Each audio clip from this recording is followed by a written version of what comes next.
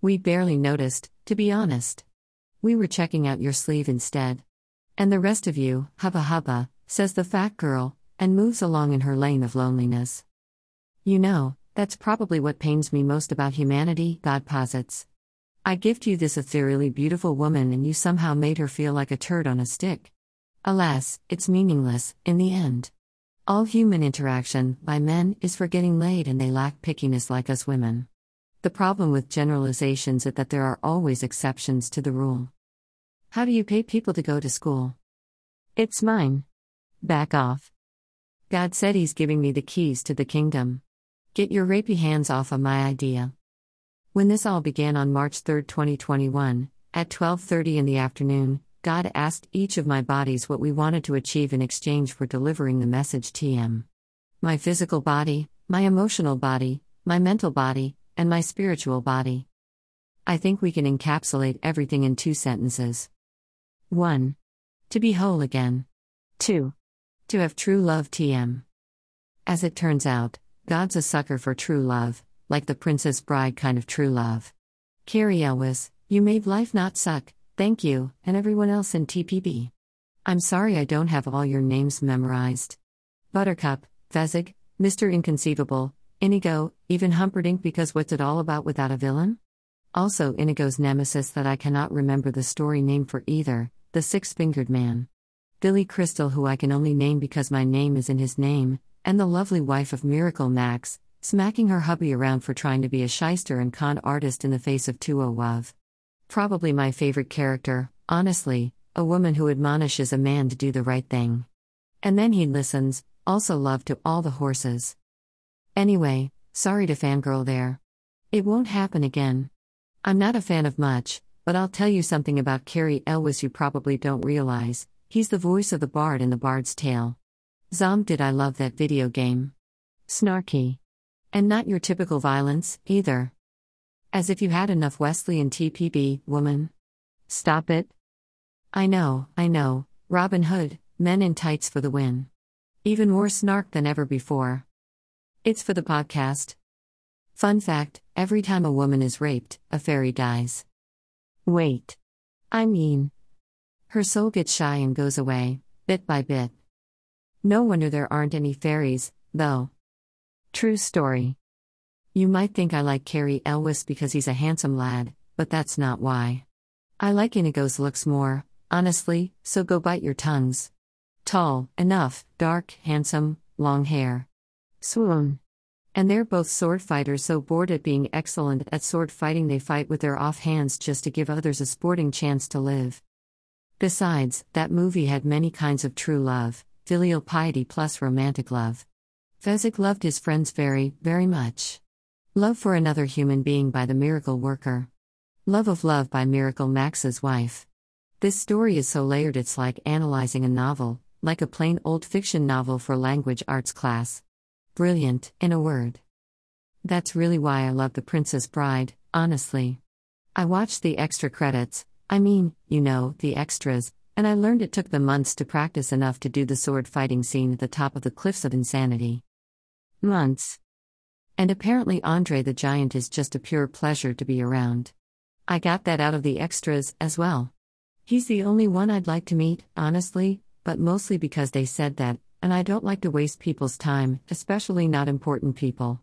Unfortunately, I have to die first to meet him, so I'll hold off on that until God returns my free will. Bro, will you hurry up with your fucking message already? Living is painful. I actually met Danny Trejo in the Las Vegas airport. I spotted him and I'm shy and stuff, so I pointed him out to my lady friend and she's a total extrovert, so we went and got a photo with him and then I felt bad because I think he was inviting us to hang with him long enough to find a pretzel stand, and I didn't get it because I'm autistic. Sorry, Mr. Trejo. I absolutely adore you in From Dusk Till Dawn. I would have hung out with you if I wasn't a bonehead, I swear. Look at this badass in leather, tattoos, and accessories, heart. Great movie, too, and quite different. And paints a believable psychopath, too, played by Mr. Tarantino himself. Almost every one of his films seems to have one, and yet they're still so difficult to spot in the wild, you know? Especially when they wear nerd glasses, button-down shirts, and slacks to blend in with other nerds to write code by day and rape women by night. With a haircut they have to keep so short they torture themselves with how they have a cowlick and then have to use pomade that I gifted him to keep it in place, but only a tiny dab, so as to save on resources, you know. He made a $20 jar of pomade last over 2 years. And it wasn't even full when I offered it to him. He also peels stickers with this patience that cannot be beat, triumphantly crying out at leaving zero residue behind once completed. Are you showing off how meticulous you are or what, bro? Imagine what else he could meticulously do by simply paying attention so closely. He could have meticulously kept our relationship from falling apart, magically develop feelings like a unicorn, and kiss the bride. Fuck that noise, though. I'm going to get him the electric chair instead. You do not pass go, you do not collect $200, you go straight to jail. #fuck humanity. It's for the podcast. Remy reads everything phonetically. That's right, you could listen to this by popping open Spotify and searching Sansura or Salsinger. Now, mind you, it could take me all day and night to convert this into audio cause I got shit to do and an appointment in a few hours. Life goes on. I was checking out my sink sideboard today, admiring all the carcasses of vegetables left there, and apple cores, watching George crawl all over it all, eating happily. I think I said something about how well fed my aunts look, and Nick, that raping bastard, Forsyth, says to me, "You're weird for feeding ants." It's not a direct quote, but still. You fucking suck, bro, by bringing attention to the Nick show. I was watching the George show, thank you very much. And I am not giving up my ant colony. I trained them. That takes time and patience. Have you trained an ant colony? It's not as simple as it sounds, because ants will naturally avoid climbing on human beings most of the time. However, over the past 18 months, I have saved thousands of the little buggers, from me, mostly, and put them where they can eat and get back to the colony. Every time I put down some food, especially an apple core, I hear a chorus of, "Lifebringer." They're calling the food that, not me, but I still get a big head. They're my babies. Anyway, they will crawl onto me or a butter knife to hitch a ride back to the sink sideboard. They're also getting used to Mickey, the mouse I'm resigned to care for accidentally. He's stealing their apple cores at night, so they hop off and leave them be. Since I'm resigned, sometimes I throw an apple core behind the stove once the ants are done because it dried out. It was hilarious a few days ago. God asked me to leave some bones out on the stove, and sure enough, that mouse tried to drag one down the little hole he uses to get up to the counter. The bone wouldn't fit through it. I laughed and threw it behind the stove. Let him eat it. I don't care. I want to die anyway, maybe this'll speed it up somehow. I know I should be grossed out and stuff, but I just wipe down all my counters first thing in the morning and get on with it.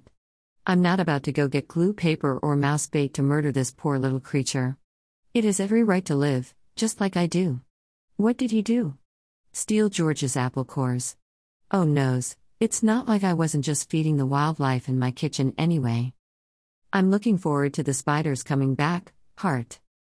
I adore spiders. I remember sitting in my apartment a few years ago and a spider had taken up residence on my desk.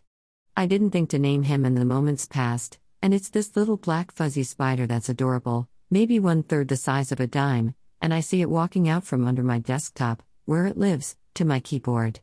I remember stopping and staring at it, thinking I didn't want him to get onto me because I might hurt him, or he could hurt me, perhaps, so I sent him the vibration of love. Guess what happened? He turned around and left. That's right, my desk spider just left. I had so many spiders in that apartment. There was a spider web complex behind my front door. I guess there was a crevice they were getting in through, and no joke, there were 6 corpses underneath Mama Spider's web. Sorry, Papa Spiders. You were sacrificed for the greater good. As you might know, some female spiders kill their mates after becoming pregnant. The funny thing is she didn't even bother to cocoon them in the web, they were just on the floor. I was afraid I'd kill her if I vacuumed over there too much, wouldn't you know? She lived for 9 months in that corner. That's a long-ass time for a spider. Just saying. That apartment also had a swarm of stink bugs. As you might know about those, they only stink when you smash them. So, can you imagine sitting around doing your day job while 20 stink bugs swarm through the room, flying about, landing all over the place? Yeah, that was a neato day, if you ask me. They leave me alone, basically, and not because I'm the Messiah. Because I'm a shaman. You could learn shamanism, too, if you wanted to. I think I left a few clues in this diary somewhere, but I don't promise. It'll come again when God's ready to remind y'all. We need more readers first. Share away. I remember driving down the road a few months ago and seeing a rabbit at the roadside. I saw the rabbit and stared at it for maybe 5 seconds, then that little guy fucked off right back into the underbrush. Cats scurry faster across the road for me than others. Once in a while, I do hit a butterfly. I'm ever so sorry, especially to the one I hit while listening to Scream of the Butterfly. Man, that was weird. I've never hit an animal bigger than an insect. Except maybe a dog I couldn't find any evidence of after I hit it. My car was not hurt at all, there was no blood, no fur, no bump in the road behind me. I totally hallucinated this golden retriever, tongue lolling, happy as can be as he ran straight onto a highway into my car. God tells me it was a test of my resolve because if I had slowed down and hit the dog anyway, it would have been too hurt to recover but not too hurt to die immediately, so I hit it at 55 miles per hour. Except there was nothing there to see after, so did I really? I'm still tripping over this question even though it happened in 2015. I'm sorry, Golden Retriever. I shall name you Fred. May you reincarnate happily for eternity. Speaking of Fred, I had a cave spider I named Fred when I was 7. I don't know how or why, but spiders and I tend to stare at each other. On my part, it's curiosity. On their part, who knows? Maybe they're calculating how much webbing they need to preserve me for later. Either way, that can go on for minutes, and then we come to some sort of understanding and fuck off into different directions. He was a greenish-white kind of a orb weaver. I love orb weavers, honestly. In Missouri, you have to be careful because there are wolf spiders and then there are brown recluses, and to an untrained eye they are similar enough to be confused with each other. The difference is that a brown recluse has bad juju kind of venom to inject you with that'll cause necrosis around the bite within a day or less, sometimes. I worked with a guy who got his arm bit once at Lipper. Sounded painful, bro. Why does she talk about animals? I don't get it. Because animals are the only thing capable of giving true love, in my awfully negative opinion regarding the human species. I once was a snake in the Temple of Poseidon somewhere in modern Turkey. A snake handler loved me, despite me biting her several times for being scared of my boundaries being unobserved because, quite frankly, snakes are tender creatures that easily go squish. That's why they bite, you assholes. She loved me no matter how many times my ball python self bit her, drawing blood again and again. She had true patience and she vibrated with love. Her name was Cassandra. Yeah, right? I know. Pics or it didn't happen. Dude, do you know I cannot go back in time and chisel a drawing for you to observe in modern day? If I could do such a thing, we wouldn't have lost the message like we lose our keys. Now, I know I put those damn things somewhere. She calls to her keys like she calls to her cats. The cats come first. Shocking, the animate objects can walk over to me when they hear their name, and they consent. That'll teach you consent in a jiffy, razor-sharp claws and a female kitty that knows how to get what she wants. Am I right, cat people? You ever get a cat to go through heat on you, she'll find the exact pitch and outcry to make you crazy. To the point you will try anything to make her stop crying. I did this and spoiled Princess Powder Puff to no end. She's a spoiled brat that loves lap naps for 6 hours a fucking day, snacks or nip 3 times a day, and 2 different cans of food. She shares with Chief Handsome. Another cat, if you missed it. I'm told my humor doesn't always come across in text. And I'm autistic and need it spelled out. So do all autists like animals? Yes. Why do autists like animals? Go ahead, Google it, it might not be a word, then you can yell, aha, this girl is foolish. I invent words all the time, bro, calm your tits. We like animals because they don't lie. They can't. They can try to hide their motivations, food, pettings, warmth, shelter, safety. If your cat dumps your water, bro, you need to give them more of at least one of those.